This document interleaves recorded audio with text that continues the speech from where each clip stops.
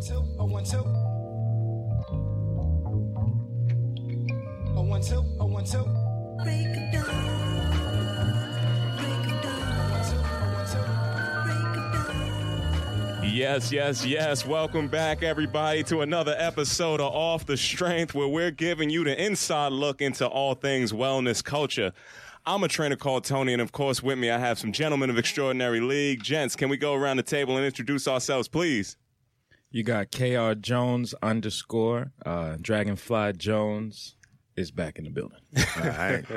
You got your trainer, Corey, your favorite trainer's favorite trainer, your favorite lover's favorite lover. Write that shit down. There we go. Shout out to the homie Troy. He's out on location getting that video ready to come out to people very soon. He's going to be dropping some in-home workouts for you to follow along with. And folks, we have a very special guest with us today in the building, Christian Thompson. Christian, what's going on, my man? How you feeling? What's going on? Hey, chilling, bro. Chilling. That's what's up. Thanks for coming out. Could you let the listeners know how you know this collective of gentlemen over here, and maybe we can give a little bit of enlightenment inside the story that we had before. This is our take two, so to speak. Yeah, this is our take two. So I know Corey. We met at a fitness location. Fitness space. Yeah, we met fitness at space. I like that placement. I appreciate it. Big fan of the show, so I know how it works. I know how to cut the check. I know how it works. But yeah, so we were at a fitness location, if you will. I was DJing there, and we kind of hit it off. And then after that, he brought me on with his new project. So I'm down there DJing. We allowed to drop that one? Is that one all right? That one's okay. All right. So I'm over at Fitness. Okay. DJing, DJ Cutlass. So I'm there.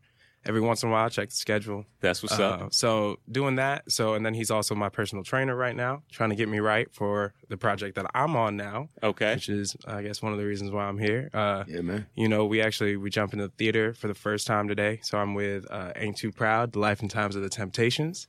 Brand new Broadway show about the Temptations and their life and their, struggles, the ins and outs of making the legendary sound of Motown. Okay. Well, hold on. That's a whole lot right That's here. a whole lot. There you go. That's a whole joint. Yeah, we got to walk through some of that. We're going to take our time to go back through there. But as I was alluding to the first time, now you know Corey, and it seems like you guys go back a little bit. Now, the first time you were supposed to be on the show, yes, my man ended up on the other side of the wrong river for a little bit. Yeah. Now, my good brother over here, Corey, he was in the tri-state. He was in the tri-state area. Yeah. So your trainer sent you a little bit of location on a church, but it was a different church. Yeah. So what had happened was, so the first time, because, all right, let's take it back a little further. Mm-hmm. I had found out about the podcast, and Corey was like, yo, you got to hear this podcast. I finally listened to it. I was like, I need to be on this. Like, let's do this. And he was like, oh, absolutely. And like a month went by, and I was like, all right, so we gonna do this? So then I started like nagging him about it. I was like, get me on the show. So finally he was like, all right. I saw him on a Sunday, I think it was. And he was like, all right, we've got a meeting tonight, but maybe tomorrow. Like, just be ready. I stayed up till like 2 a.m. and didn't hear from fam. I was like, all right, cool. I guess it's not gonna happen. Then I'll wake up at 8 o'clock, 9 o'clock, somewhere around there, to a text from Corey at 6 a.m. Like, hey, I know it's early, but like if you can make it happen, that'd be awesome. Like, let's do it tomorrow. So I wake up and I'm like, the first thing I do, he sends me this text. This is key in this story. So I just want to point out, this is the moment where he's going to try to deflect. No. I want to hear this key point. We got to let the guest speak. So here's uninterrupted. You have the floor, sir. So here's the key point. He sends me the address, then goes, the title is where we're at. And so I was like, bet. Click on, if you have an iPhone, you can click on the address. So I clicked on the address, and I was like, it said it was a 20-minute, car ride away. I was like, dope. I can be there. Don't worry. I'm going to make this happen for you. You know what I mean? Even though you text me at 6 o'clock, I woke up, I was like, I'm going to do this. So I get in the shower, I pick out my clothes because I heard y'all, you be on people sometimes. So I'm like, I got to be right. So I picked that out. I got in the shower. I got out, ready to go. He was like, hey, you hungry? I got you, fam. I was like, great. So I'm in this car. Maybe 5 minutes before I get to, quote unquote, the studio, I realized, I go, now, Corey lived all the way down in Brooklyn now. So why would he bring his behind all the way up here to Jersey to record this podcast? And that's when it kind of dawned on me, maybe I should double check. And so I did. And yeah, we ain't in Jersey. Yeah, we definitely not in Jersey We're right not now. in Jersey. so I called. This is the other new. I called Corey and I was like, there is no possible way I'm going to make this. Man. That's what happened. I got the Lyft receipts as well. I was going to print them out just so you could see them. He kept the receipts, y'all. Listen, Just letting you know. because I was devastated. I was like, I cannot believe I made that mistake. But listen, crusty-eyed Christian in the morning, that will happen. That will happen. Hey, we all are on our best. Early. I think we learned a valuable lesson here, and I do it when I send people addresses, is that I put the city. I don't just give you the number. If you just put like 100 church, It might be a little tricky. you got to That's put. what I'm saying. I'm gonna give you the city and the zip. Maybe code. a zip? Come on. Hey. the zip code too, so that you know. Me being crazy, I just assume people know that if we in New York, we You want to go to New probably York? gonna be. Oh, in New but York. so- but I hear you. I hear you. hold No, on, I hear hold you. on. Like, But 'cause here's I'm- the other thing. Sometimes I'm like, yo, you mean like Alabama? Listen, nah. I'm gonna put you on this real quick though. So a couple weeks before, we had just recorded the cast album for Ain't Too Proud. Yeah. And that was in Jersey. Right. So I was like, all right, maybe there's like a tax exemption or something. Maybe there's a reason people are People are hating on Jersey. Jumping to This is what we Jersey, doing. save bread. You know what I mean? Because like I'm not gonna hate you for that. You know what I mean? Save the money where you can. So. You know? You know what, brother? I appreciate you for coming through either way. It sounds like you were willing to share some of that burden in terms of what had went wrong. Oh, for sure. But I hear a little bit of shade in that space. You know, it ain't always sunny. You know? Yeah. I mean, Even the skinny tree shows shade sometimes. Right. we know your favorite trainer's favorite trainer ain't that good with directions. Technology is not his strong suit. We're going to go ahead and skip past that. We've talked about that before, but, No, I'm not good with directions at all. I've been lost in my neighborhood before. well, I'm glad that we are all here today. Now, and we're I'm making just it work. glad I made it here. Right? We figured it out. Now, Christian, we're going to kick off the show the same way. You said you're a fan of the show. First of all, appreciate that. Absolutely. First and foremost. So now you know what's coming up. We got to kick it off the right way, right? Yeah. We got to find out, where were you when you fell in love with fitness? So my thing is, I'm still falling in love with fitness. Right on.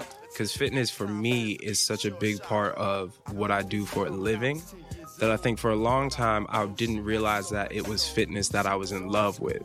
I would finish, because I'm an actor, dancer, singer. So I would finish for a while. I did some backup dancing when I was younger, and I would finish a big concert or something like that. And at the end, you see those dancers, they heavy, puffing and like, and you're like, oh, you put in work. But it was that feeling of putting in work and feeling of pushing your body to the limit to create something that I'm just now realizing is fitness and is, you know what I mean, an inner strength.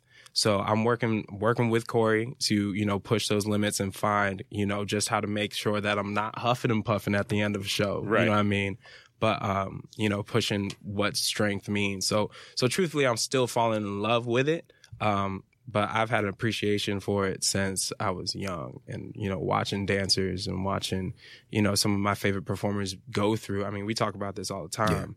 Yeah. My favorite performers are the ones that can go through a full concert dancing and jumping and screaming and singing and still totally composed. That kind of strength is superhuman in a way for me. So reaching that is always a goal. Hell yeah, man. That's what we push for, this lyrical exercise. We got a lot of Absolutely. performers that, they look a little rocky when they get up there. You make it past the hits. Especially rappers, Yeah. Your lean is not really good for your It's cardio. It's not the best thing. Lean doesn't assist your Put cardio. a couple extra LBs on you, make you out of breath. That's not the wave. But I heard a triple threat inside there. You said singer, actor, and dancer all in the same space. Yeah, I try to do as much as I can. Okay. When I was getting ready to go to college, it was one of those things where it's like, well, I could go for straight just acting, you know what I mean, and do that. But I thought to myself, why not sharpen every tool in my toolbox? You know what I mean? So I went to school. I went to Penn State for musical theater.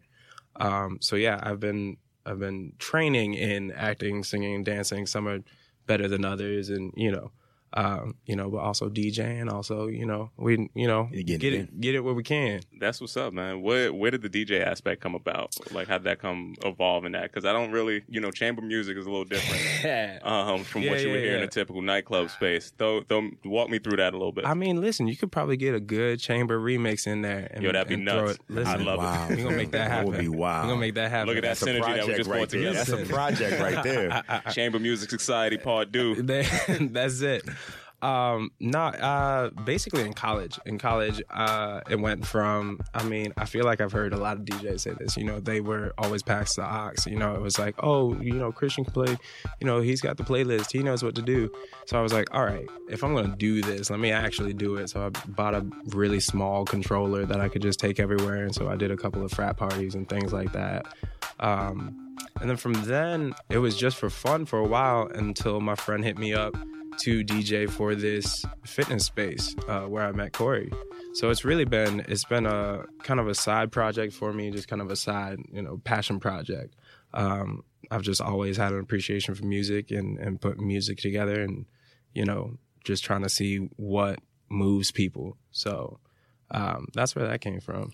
I like it, man. And, the what moves people is a story arc that I'm hearing through the whole continuum that you're putting together for us. So, people move to the vocal aspect. Yeah. People move around the celebration of dance, and obviously controlling that mix Absolutely. at the helm with the DJ. You get to pick and choose where you want to have people feel that emotion. Yeah, absolutely. I mean, there definitely is, I wouldn't say like a God complex to it almost, but you know what I mean? I mean, even as an actor, you get to, your whole job is to imagine and try to create new lives, and as honestly as possible. New lives or lives that were already created, and already lived, and trying to portray those as honestly as possible. So it's just something about human connection, the human condition, and the human experience that really is what I'm into. It's what, wakes me up in the middle of the night. I'm like, well, what happens if,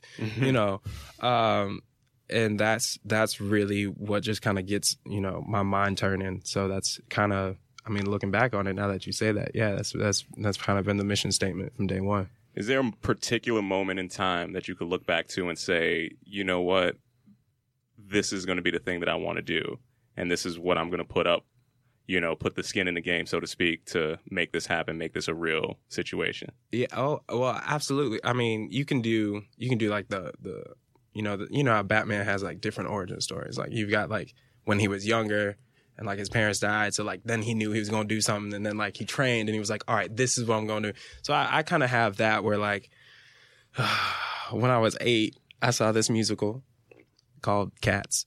So if those that don't know about Cats, it's a bunch of grown ass people in unitards dancing around. I just remember the Winter Garden Theater for whatever reason. I don't know why. Now and forever. Yeah, that commercial. Yeah. I know nothing about that. I'm not even going to lie, but that's all right. That's all right. Yeah. So, classic musical theater is one of the most polarizing, though. If you ask anybody, they either love it or they hate it. I was 8 years old. My mom put me on The Aisle. It was a touring production that came down to Florida.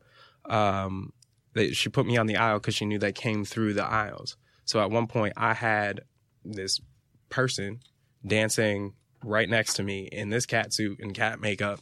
I was like, that's somebody's job? Like, you get paid for that?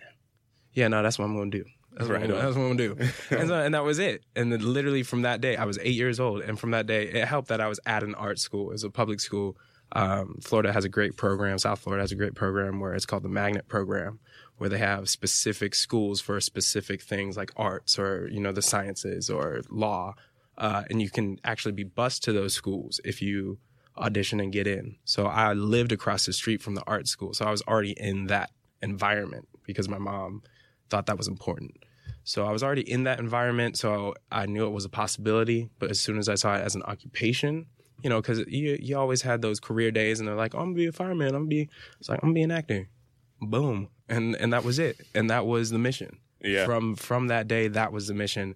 And then growing up, then it was falling in love with hip hop dance. Okay. And being like, all right, so I'm going to be a dancer and an actor. And I was like, oh, but I'm already doing musicals. So maybe I should learn how to do jazz and ballet and tap as well, because that's going to then, inform the rest of my performance. So there was that. And then in middle school, I was like, all right, I'm hip hop dancing, doing this acting thing. The only way I'm going to be able to do both is if I create it. So for a while, that's kind of where like music and DJing kind of came. But then we had Lin-Manuel, who came in and changed the game completely. So all of a sudden, it's no more about me having to create it for the first time, but now me finessing it the way I see fit in the business. That's what's up, man. That's definitely dope. I guess my question to you is like this cross between music, right? And movement. It seems to be very. It started when you were young, right? Mm-hmm. And it's just like, it sounds like everything you did was orchestrated. Like, what got you to that mindset of like, all right, this is it. Was it someone teaching you as you were younger, or was it like your parents' kind of influence of seeing other people go through that kind of pathway? Like, what got you to create this pathway is what I'm getting at. That's a great question. A question I truthfully, I'm going to try to give you an answer, but truthfully, I don't think I have an exact one. The biggest thing I think was, my mom was a single parent mother that was doing everything she could to make sure I was in a better place and that I had every opportunity possible.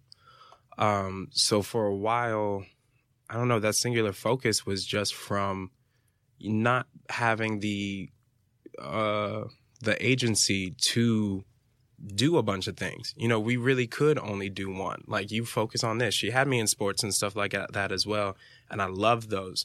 But it was a time management thing of like, well, I can't get you to this practice, and this rehearsal and that. So you've got to narrow this down. You've got to figure out what is important early on.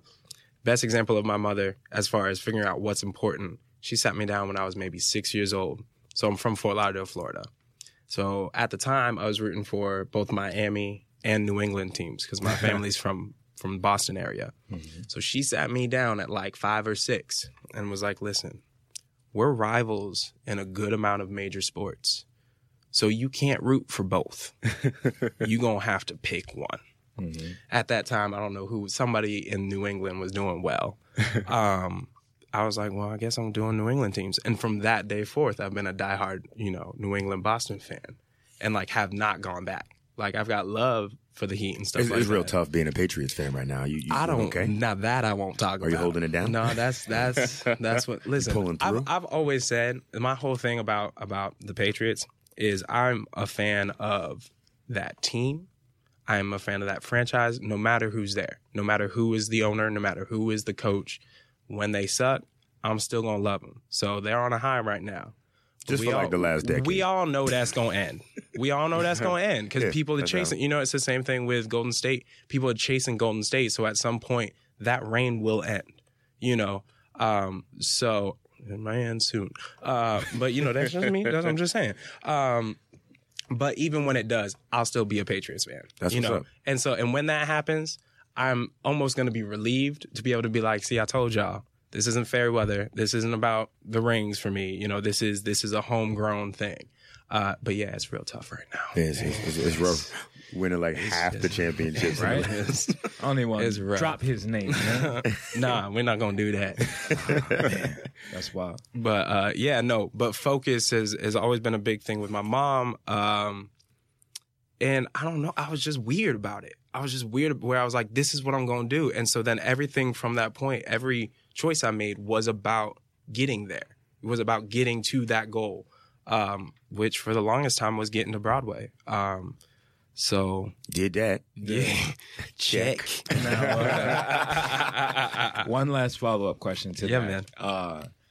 What adversity did you go through along the way? Right? Because I see you from across here and I'm looking at you and you look like, a very fair-skinned brother. You know what I'm saying? Sir. Did you ever come across any type of racial tension or like any type of, just anything to hold you back from what you wanted to accomplish to get to this point right now? Absolutely.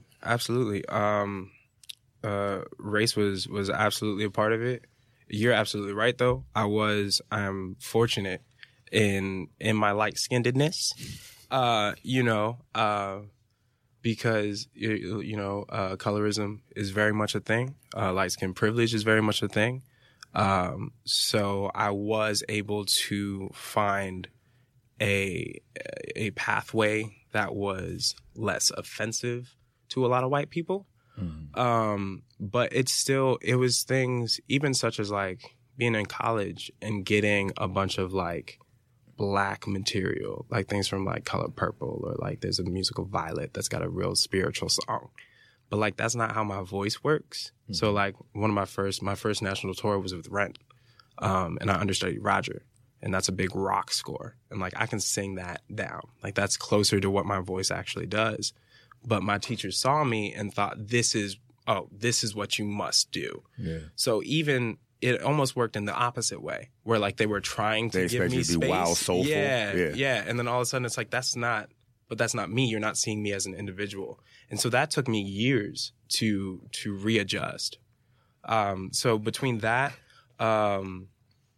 even just as much as like trying to get into college or get into shows, it's this constant idea. We've heard it before, where you got to be 2 times, 3 times as better just to be in the same room. I went to a private high school. Only way I could be there was on scholarship. So I had to get a scholarship in order to be there. I was fortunate enough to get it. So every time there was any kind of adversity or any kind of pushback, it was one of those things where me and my mom would make a plan and we'd figure it out to either go around, above, or below it and make it happen.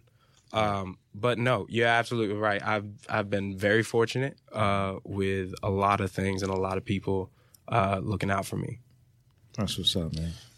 I got a question, because whenever I talk to people, especially like in the life coaching situation, I always ask like what to kind of establish what your goals are. What's your end game? Like, where's the point in your career where you're like, all right, I did it. Like, what's that final level of accomplishment that you're looking forward to? Truthfully, I don't know right now, because for the longest time, my life goal was to get to Broadway. I was like, this is going to take a while. Because for a lot of people, it does take a while. For a lot of people, it doesn't even happen.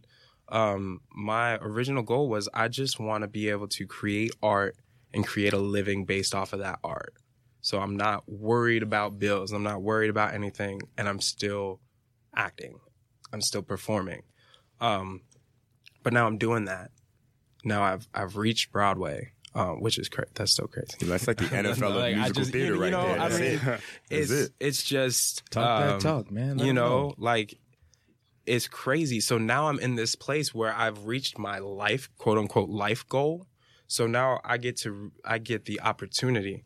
I got a roommate that was like, take away like wants, like I want or I need to do this, and instead replace it with I have the opportunity to. So I'm trying that. It's dope phrasing. Yes. Mm-hmm. So I have the opportunity to now reflect and figure out what it is I actually want for my life, So I'm not quite sure what it is. I know I want to continue working. I want to continue making money so that I don't have to worry. I don't need to be rich and famous. I mean, but listen, if Rich and Famous is out there, like, holla at me. I'm just looking for you. You know what I'm saying? Like, I'm not. If it got to land on somebody. You know what I'm saying? Yeah. I'm not one of those people that's like, hey, I don't want to be famous. I don't want, because there are people out there that are like, hey, listen, I want to stay under the radar as much as possible. But if it don't happen, I would not be mad, but I would be mad if I couldn't do this every day. It's art over fame. Yeah, absolutely. That's what's up. I like the story of you setting your own design goal, right? And you saying what success is, not comparing that to anybody else inside that space. Yeah. There's a whole lot that I think people need to hear in terms of why that's important, as opposed to trying to compare and contrast to somebody else that might have walked a similar path. But the heart of the matter that I want to ask next revolves around the idea of what happened at the first point in time where, Broadway didn't seem like it was as destined as it is today. Because we talk a lot about how people see their goal, they set their goal, but then you don't always hit it the first time out. Yeah. Right? Absolutely. Could you give the people a little bit of that story as to when this dream was first tested? Yeah. And what you had to do to find a resolve to get back to the point that you are today? Absolutely. I think probably one of the biggest ones was right when I was leaving college, I was in final callbacks for the original Broadway cast of Hamilton. Okay. So final callbacks for our listeners that don't know, in the musical theater world, you have to go through a series of auditions. The first time is probably with like an assistant to the assistant. Then the second time you finally get like maybe the casting director. Third time is like casting director and their friend, and then you kind of go down that list until you get to like final callbacks and you're in front of the creatives. So you're in front of the people that actually have created the work. So for me, I was in front of Alex Lacamoire and Tommy Kail, who is the music director and orchestrator and the director of Hamilton. So I was in the room with them. So I gotten to that point. And in my head, I was like, this is it. Send it back. It's absolutely 100%. Also, had that young, fresh out of college confidence. Get that curly hair confidence. Yeah, you know how it go. Hair been curly. It had been curly. I was finally like growing a beard. So I was like, oh, I got this now. But also because of how my life had built up, it felt very much like this was the peak. This was the meeting of the two giants of hip hop and musical theater. Right as I graduated college, it felt destined, is what it felt. And so I went through that audition. I had a dance call with Andy Blankenbuehler, who was a choreographer. And once again, I thought it was in the bag. And then a week went by. And this is the other thing about theater, is that they don't have to let you know that you didn't get it. So it was one of those things where like a week went by, 2 weeks went by. It was like a month later. And they were like, this is the cast. And I was like, oh, guess I'm not in that. Yo, that's... Wow. And so it took me a second because I was like, I don't know what to do now. Like I was basically preparing to jump on to Broadway. I was ready. So I was looking at New York apartments. And I hadn't graduated yet either. So I'm still in Pennsylvania, just trying to figure that out. And so it was one of those things where I had to look at myself and realize that once again, my worth was not based upon what project I was doing. My worth was not based upon what a few people thought I could do. I think that was the big thing. And it's a big thing in this industry where because a few people get to tell you whether or not you get to do something, we sometimes equate that with self-worth. And I feel like that's a misguided mentality, where it's not so much about what you can do and what your worth is, but just what they think their team needs, what their team roster needs at the time, whether they're right or wrong. I've seen shows where I'm like, this person is not in their element. This probably should not have been the choice. But they got the job, and good for them. You know what I mean? Get that work, get that money, and, good for them. But know that that's not a knock on you. So that was kind of the thing. So then I went for this audition for this tap role. And, I had just started tapping, so I didn't think and ended up booking the inaugural cruise of the Norwegian Escape doing After Midnight, which was this big show. Dule Hill was in, Fantasia was in, but so we got to do it on a cruise ship, and that was massive. So I was playing a role that was based off of the Nicholas Brothers, so I was tapping my face off, and I never thought I'd be able to do something like that. But it was one of those things where if I had let that creative team tell me what I was worth, or even myself tell me what I was capable of, because I was telling myself I wasn't capable of doing this tap thing. If I had stopped there, I wouldn't have made it to the next step. So, that was a moment where I was like, oh, okay, dust off. I say dust off like I didn't boohoo cry at home. Don't get me wrong. It was a low for a while. Yeah, man. For a month or so, I was like, I don't want to audition. I don't want to do nothing. My grades were kind of suffering because that was it for me, But then as soon as I quote unquote dusted off, it was back to the grind, and I'm glad that it didn't take too long for me to realize that. Yeah. Celebrate this man one time, people.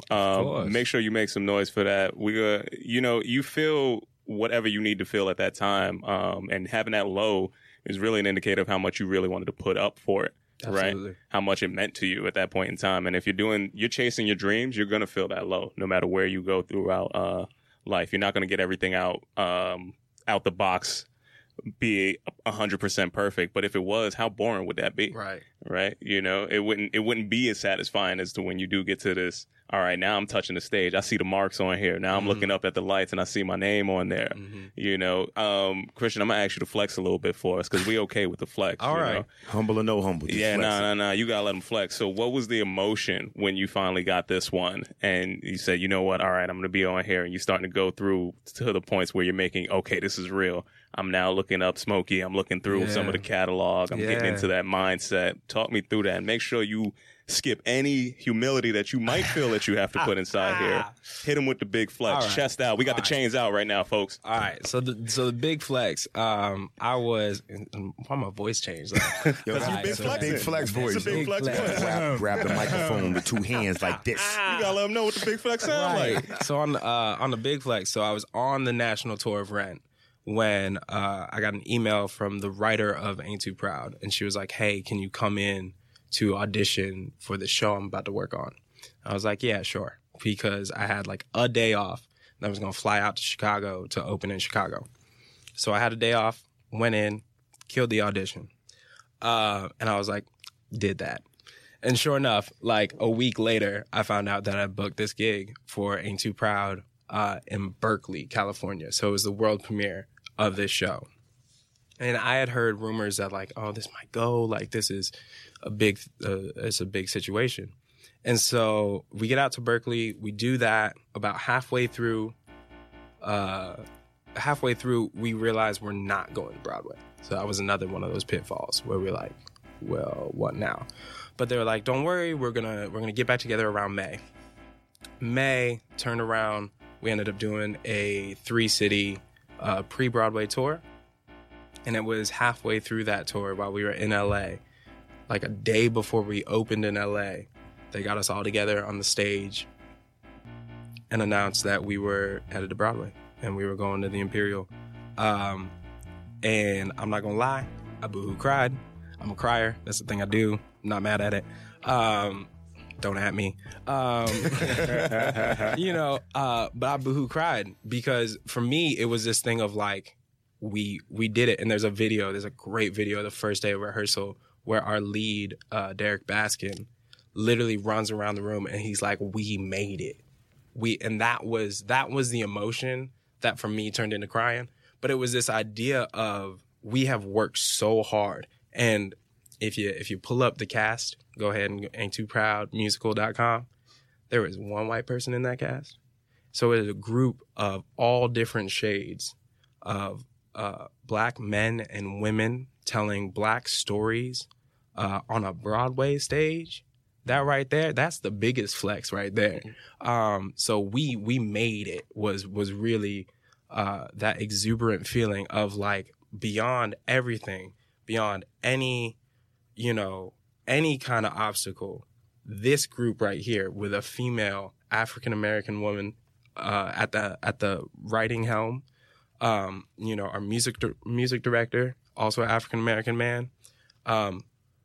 We did that, and we're about to do that. And I think we know how special it is and how special it's going to be for a bunch of people. So that the big flex was we made it. We did that. That's what's up, man. That's true. I have never been to Broadway, but I feel like I'm going now. You about Come on now. You know I'm there. You know I'm in. We gotta pull up. We gotta pull out the tux off the strength. Yeah. We gotta let them know. Open It's the gonna night. be a different show than the last time I was on Broadway. Nah. Which Broadway you talking about? Hey, the man. one in Jersey? He's just talking. Yeah, exactly. The one in Brooklyn. The one in Brooklyn. All right. different spot. Different. I'm excited to see you up there. And Kyle, yes, it is a little bit of a different kind of situation.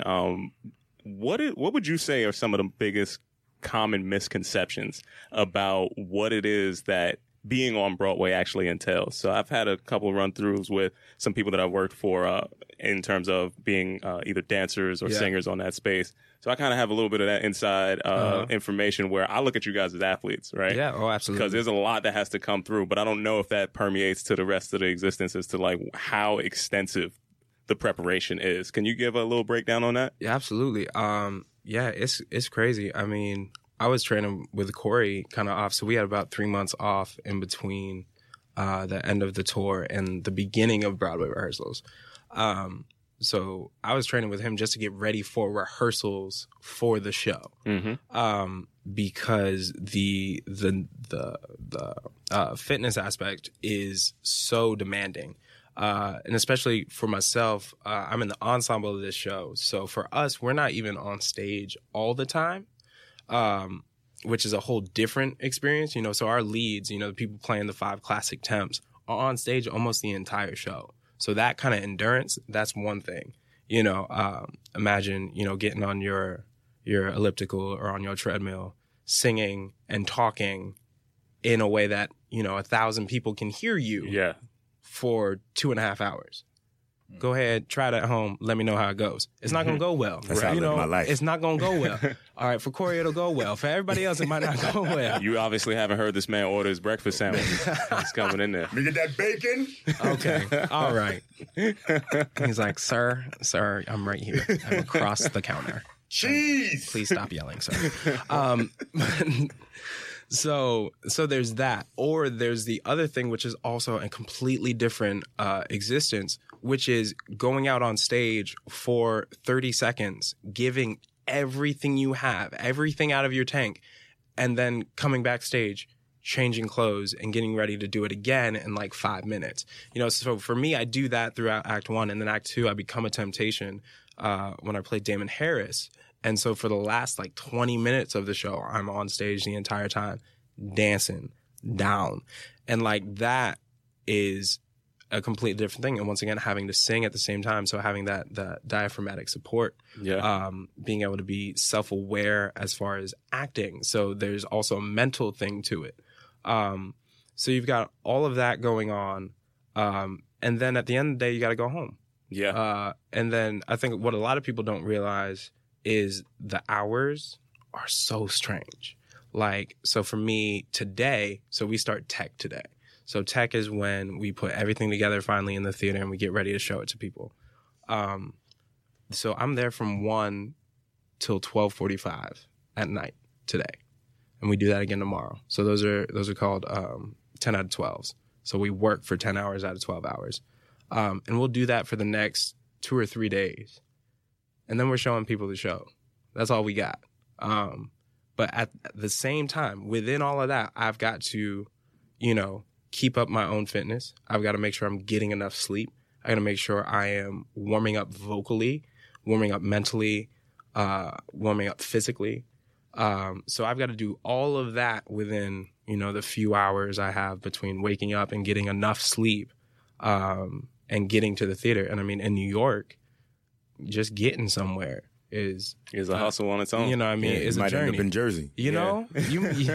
Then what? You know, and I can't call my director and be like, hey, there is no possible way I'm going to make it. Hey, there's another Broadway over here. Hey, I'm in Broadway in Brooklyn. Yo, you want to... I'm at the junction. I'm Broadway by the Bay. Like, that's I got you these Jordans, though, if you... Right. But, I mean, I think it was ESPN did a special on one of the Lion King performers and like the amount of force that they use and energy they use throughout a show. It's incredible. I think one of it was like she does one number and she has to run faster than the average sprinter around the stage in order to get to her quick change. And then she has to leap with the force of like 5. I was like, this, what? What? But that's what we're doing every night. And this is the other thing I think people don't realize is we have to do that 8 times a week. Yep. So it's not one of those things where, you know, you got, you know, NFL, you got the one game. You got that one game that week. And I mean, people freak out when you all of a sudden got a Thursday game or you got one of those Monday nights and you had, you know, 2 days less than you usually have. We got a show Tuesday, 2 Wednesday, Thursday, Friday, 2 Saturday. a Sunday, you know what I mean? Or and that's the nice schedule. There's also the I call it not nice schedule, which is when we do a 5-show weekend, which is 1 Friday, then 2 Saturday, 2 Sunday. You've done 5 shows, within 3 days. Nah, that's a whole different situation. Puts that 525,600 minutes in a different spin. Hello? All right, come on now, man. See you. We had to do a little research. I see you. I appreciate that. Yeah, out here. Come on. You didn't hear the vocal warm ups before you came in. I do the sound of music, just Right? to get us ready. They come from the diaphragm with it. You ain't ready. You gonna do it? Nah. We not gonna do that. We add it in the post. I'm already warm, fam. I'm already warm right now. You know what I'm saying? You don't We need put it in on post, to ready. Oh no. Man, I think a lot of people don't realize that athleticism that comes to the dance world and music and singing. And in college, I definitely dated a dancer, so I got that inside look of like, oh boy. Yo, is that we're gonna have to pull back. Is that catchphrasing right there? Nah, we're gonna have to pull back. I don't know where it's that's a pullback? Y'all gotta relax, man. That was I knew what light. you meant. I knew what you meant. You get what I'm saying?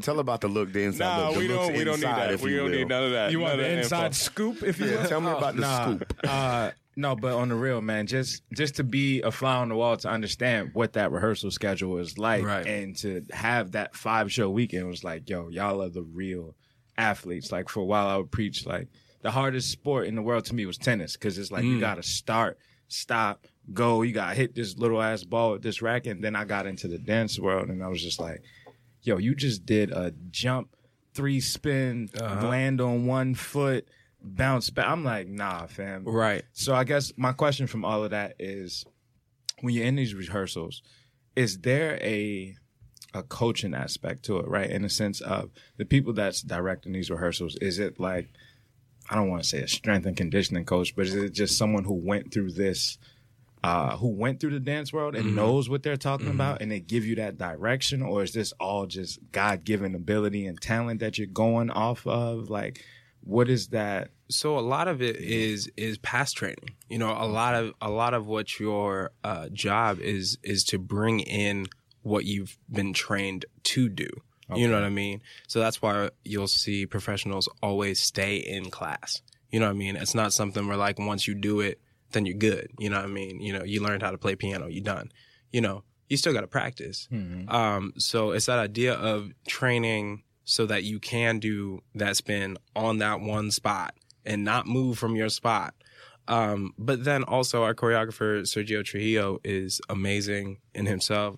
He's choreographed a bunch of hits, but he also used to dance with Michael back in the day. Gotcha. You know what I mean? So he's been through it. His associate, Edgar, also used to dance for Michael back in the day.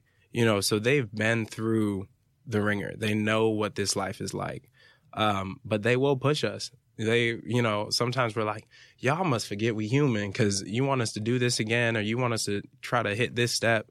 And they're like, and they just flex on you, do the Michael lean, right? Lean exactly. On you. They just lean at you like, lean in on you. Yes. So you gonna do it? Like this Kyrie angle I'm putting on you right now. Yeah, exactly. That makes sense. Is it?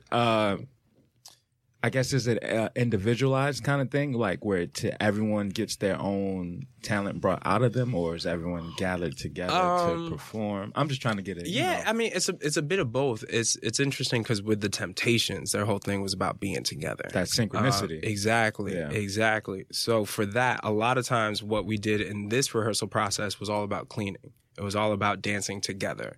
So it's about bringing your individual talents to the group for the group's betterment. When we were creating it, though, kind of back in Berkeley and stuff like that, a lot of it was like, all right, well, mess with this. Like, what does this look like? Like, just groove this out. And then we found what we wanted. And then everybody learned what that was. Gotcha. So there's definitely a lot of individual input.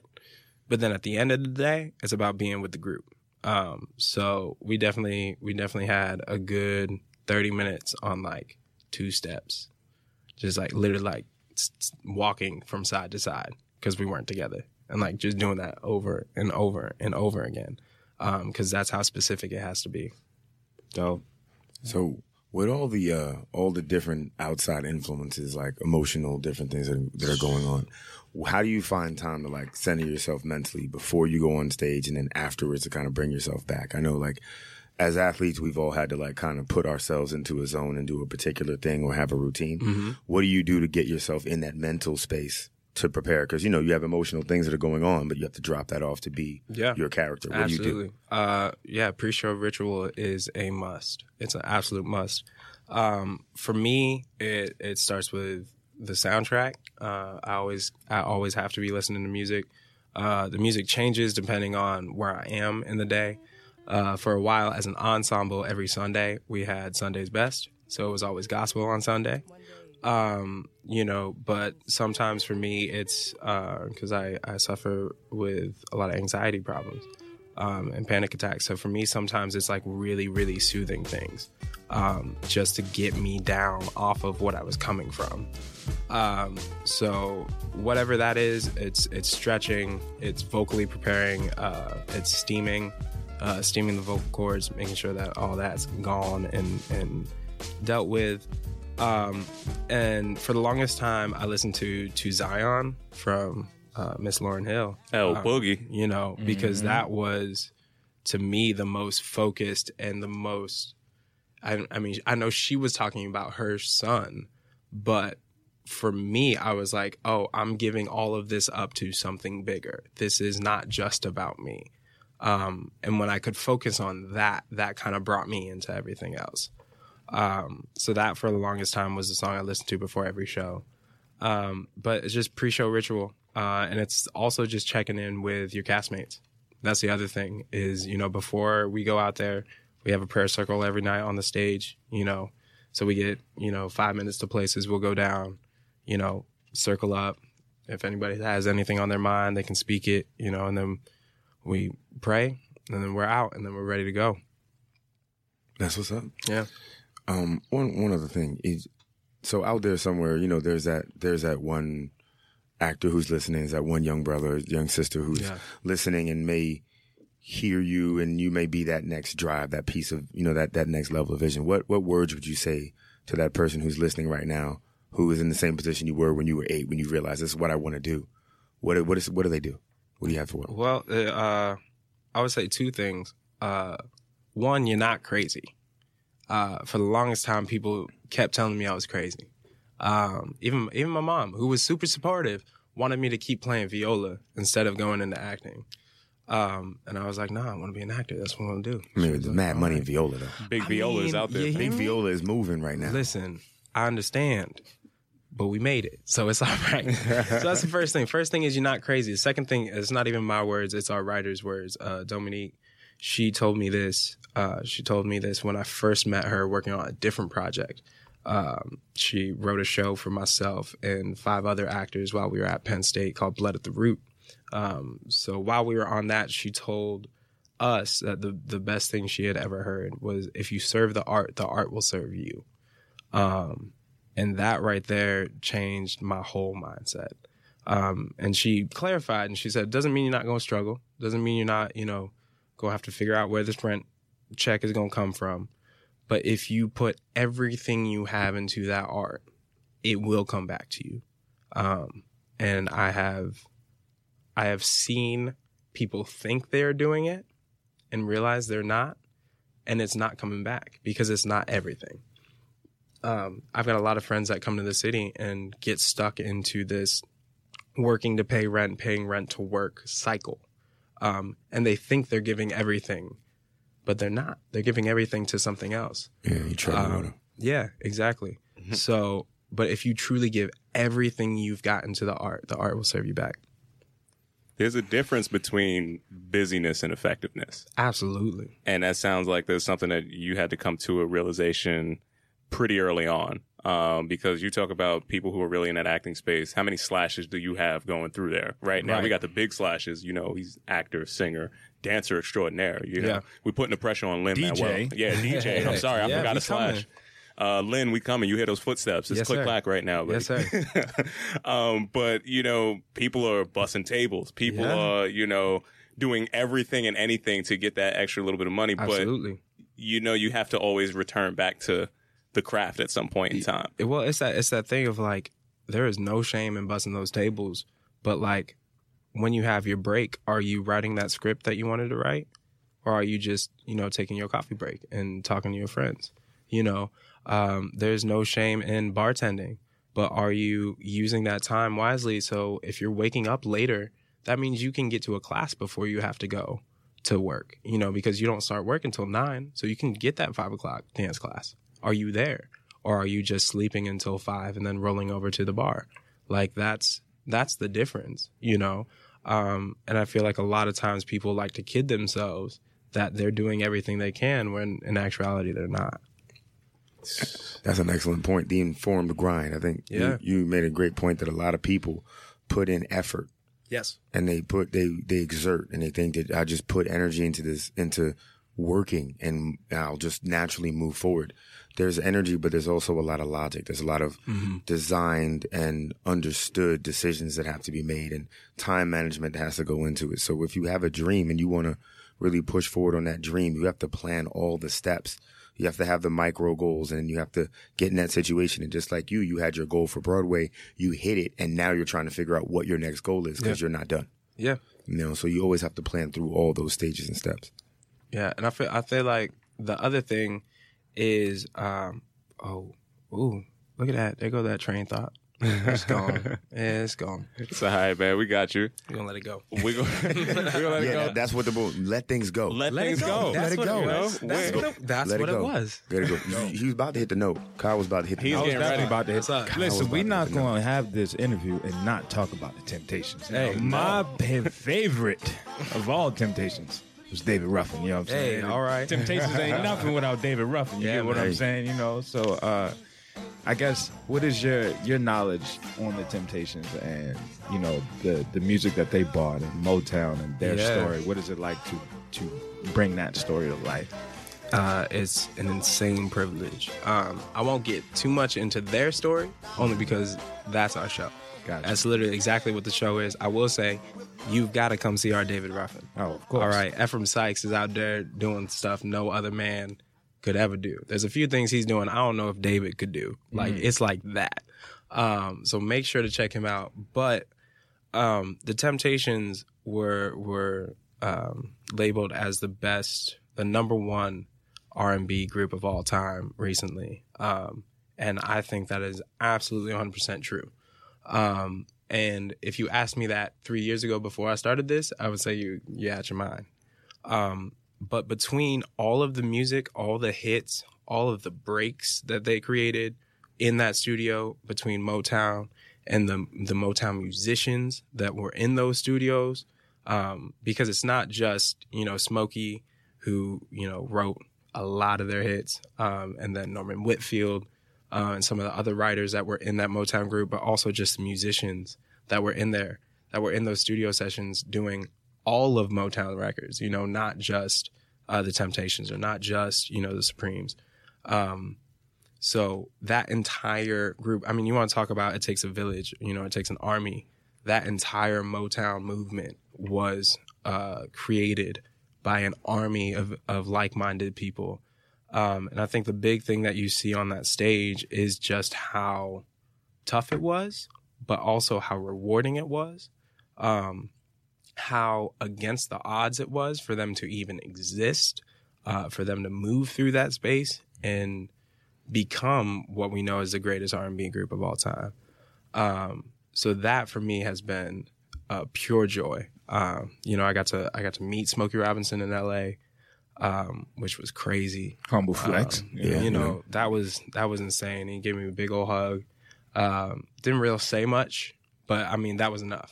It was enough to just be in his presence and him not be like, well, you messed that up. Like, as long as he had nothing bad to say, I was happy. If the guy you're playing gives you a hug, I think that's already stepping in the right We're all right. direction. We're all right. We met Berry Gordy back when we were in Berkeley. And Otis, who is the last living member of the Classics, he's the founder of the Temptations, has been with us since day one. So he's Uncle O, and he's been nothing but a joy to be around, and the stories that he comes with. Shelley Berger, who is their manager, who is also in the show. He's been around as well. So shout out to Otis and Shelly for being there and, you know, supporting us in telling their story. Damn, man, I can't wait to check it out. Make sure everybody listening pulls up to check out Ain't Too Proud, The Life and Times of the Temptations. Yeah. Coming at them soon. You got a date for them yet? Yeah, so we start previews this Thursday. February 28th is the first time you can see it. Then we officially open March 21st at the Imperial Theater. All right, folks. Now, Christian, before we let you get up out of here, we got to ask you some stuff that's off the strength a little bit. All right. So now I see you moving around with some bags. You got a lot of running around you got to do today. Yeah. What's inside that bag that's the go-to for you when you're moving around off the strength? You got you got your activity stuff that you got to do. I see a couple outfit changes that you got to move through. Natural juices and berries you got to store. You got to keep the curls solid, man. Yeah. For real. Hit them with the argon. What do you got to use? I stay with my in the bag. There we go. I'm looking for that sponsorship. Cut the check. Cut the check. But I stay with that in my bag. I also stay with some vitamins. I've got some stress gummies as well. Nothing, you know, crazy. He ain't get them from Kyle. They straight up and down. They legit. Right. Tip your dealer. Dang. Tip your dealer. But shout out to Doug. Much love, Doug. It's all good. So definitely some change of clothes. We have rehearsal today, like I said. So I've got some sweatpants in there, things like that. I got a lint roller in there. You know, always got to have a lint roller for you and your friends. I don't know. That's about it. Water bottle. You know, staying hydrated, making sure the voice. Might want to get those gloves because you keep complaining about getting your hands all rough. How dare you? How dare you? I had some gloves. I lost them. I don't know where they are. We're gonna make sure we get you some gloves. That's yeah. We need to look out for that's it. But yeah, that's about it. Some cough drops. Always with some cough drops as well. That's stay ready. It. Yeah. What's one of the greatest lessons that you had to learn twice before it really set in place? Oh man, everyone. You know, I am a stickler for making a mistake twice, for sure. One of the biggest mistakes I feel like that I've had to learn twice was, I guess, that's good. Tempering my reactions to things, which is interesting. I had my professor in college, Steve Broadnax, one time pulled me aside because he was giving notes after a run of a show, and he was like, "Hey, you need to focus on your face when I'm giving you notes." I was like, "My face?" And then you made a face when he said it. Right. I was like, he's like that right there. That face right there. Yeah, exactly. That's the face. And he was like, well, I know what you're doing. I can understand that you're just internalizing what I'm telling you and trying to figure it out on the spot. That is what you know, that's how you work. I get that. Other directors will not get that, and they're going to think you giving them attitude. Because when you furrow your brow and you raise that eyebrow and you're like, I'm sorry, what did you just say to me? Say that again? Mm-hmm. They're like, yeah, he's hard to work with. So that happened once, and then it happened again actually on this project where, you know, there was a couple of times where I was getting a couple of notes and I either didn't agree with them or, you know, and this time that no one pulled me aside, but I could feel the reaction. I could feel the small pullback, and I was like, oh, no, don't put yourself in that lane. Because it only takes, you know, one more time for that to happen for you to not be in this room. I think that's a big thing because I've seen it. Because we've gone through some cast member changes for one reason or the other. You know, whether it's because of something they've done or if it's because of just, you know, creative differences. The fact of the matter is it is very easy to not be in the room. So that was a lesson I had to learn of tempering my reaction, which has broadened in life. I feel like I'm still learning it. Like even today I was running late and I was like, oh God. And I was like, all right, all right now, Christian, temper this reaction. We'll figure this out. That inner dialogue is critical. Absolutely. To navigate through some of these spaces. All right, I got a couple more for you. Now, we talked about you being a singer, obviously a DJ. I would say that it would be something that it'd be an easy assumption to say that you have a general love of music, right? We talked about the Zion. Absolutely. Okay, what would you say is the role that music plays in your life and overall health? Ooh. It is my partner in crime when it comes to my life and my overall health. I mean, it goes side by side.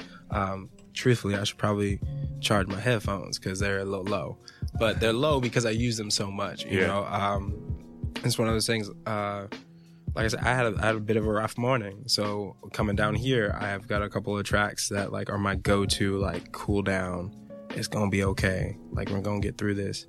But then sometimes it's about hyping me up. You know what I mean? When I leave here, I'm feeling pretty good and I'm about to walk into a Broadway theater for the first time as a cast member. Hell yeah. I'm about to play some Rocky Joint. I'm about to play something because we made it. Hell yeah. So I'm doing that. But no, music is, I think I live to a soundtrack. Like I'm always listening to music. I'm always trying to find new music. I'm always, so it's me and music never are apart. I gotta quit. I'm gonna take it to another space. So be honest with me right now. How long did it take you from the time you got the official Broadway, we on Broadway, you knew what was up? Yeah.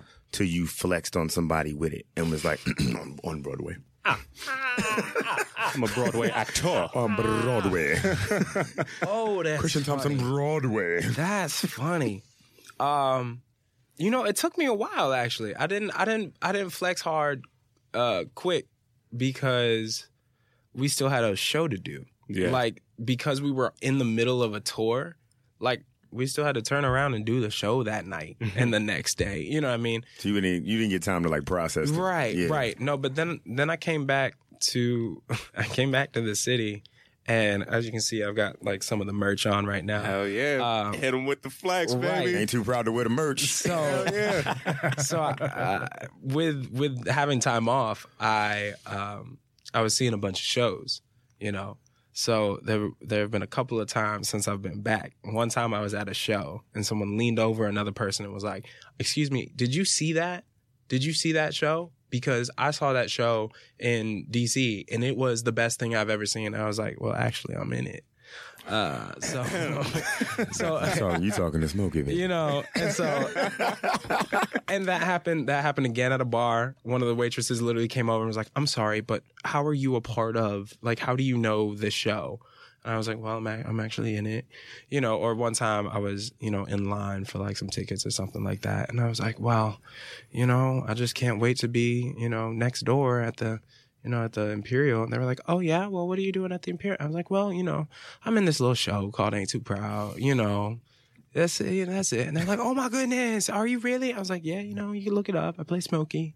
Hell yeah, man. I just want to wait till this sink in. Because when it sink in, you're gonna be like, "Hey, you gonna say it with your chest? Look here. I don't know if you know this, ma'am, I'm Smokey. Hello. Okay, so Smokey. I hope you hurry up with my damn double cheeseburger because I am on a clock right now. Nah, it'll never be like that. I mean, and the reason I say it'll never be like that because I was hit down with the humble real quick, even on this break. So, a couple of those things would happen, but because it was such a long break, I had to get a day job, so I ended up selling merch for different Broadway shows. So I was like at the Hamilton store, like working, looking at my Broadway theater, just like, I'm gonna be there, but right now I'm folding this shirt. And it was one of those things where I was like, oh, that's right. Like, don't forget where you at. Like, don't forget, like, even though you are moving next door, or across the street in a couple of weeks, like, you were a day away from doing this and you are a day away from going back to that. So that for me, hopefully will I on my mind. It's nice because I've made some good friends in the merch world, so I can always be like, "Y'all help me out. I think I just told some lady to screw herself because she looked at Smokey the wrong way." You know, so He gonna start referring to himself in the third person. I know you ain't talking to Smokey. you ain't talking to Smokey. You ain't got no smoke for Smokey. You don't want this smoky smoke? Listen, so if it ever gets to that, I've always told my friends, let me know. I got you. I know you do. I know Immediately. You do. I don't have to ask you. Yo, that's what's up, man. Yeah, you got to have a crew of people to keep you grounded. Absolutely. But I love the idea of just the visual that you leaving us off with you know that you already got the job secure, but you still had to go to work for the in-between time. And that's a part that a lot of people don't really understand and appreciate. Yeah. And don't think that I skipped over the fact that you was doing that for Hamilton too, because Lin-Manuel, he still hear those footsteps. He's coming for you. He was already in your building. Listen, I ain't even coming for you. I'm just coming to be in that show. That's all I'm saying. Like, I'm trying to make that next door move, you know. We're going to make it happen, man. Yo, Christian, thank you so much for coming through. I appreciate it. Really appreciate your time, energy, effort. He's an artist in the truest sense, folks. Could you let everybody know where they can find you? Yeah, absolutely. At Christian Thompson Actor, Christian-Thompson.net, at DJ Cutlass. Those are them. All right. Folks, once again, it's been another terrific episode of Off the Strength. I'm a trainer called Tony. You're a trainer, Corey. KR Jones _. Thank you so much for tuning in. Peace and much love until next time, everybody. We'll see you soon.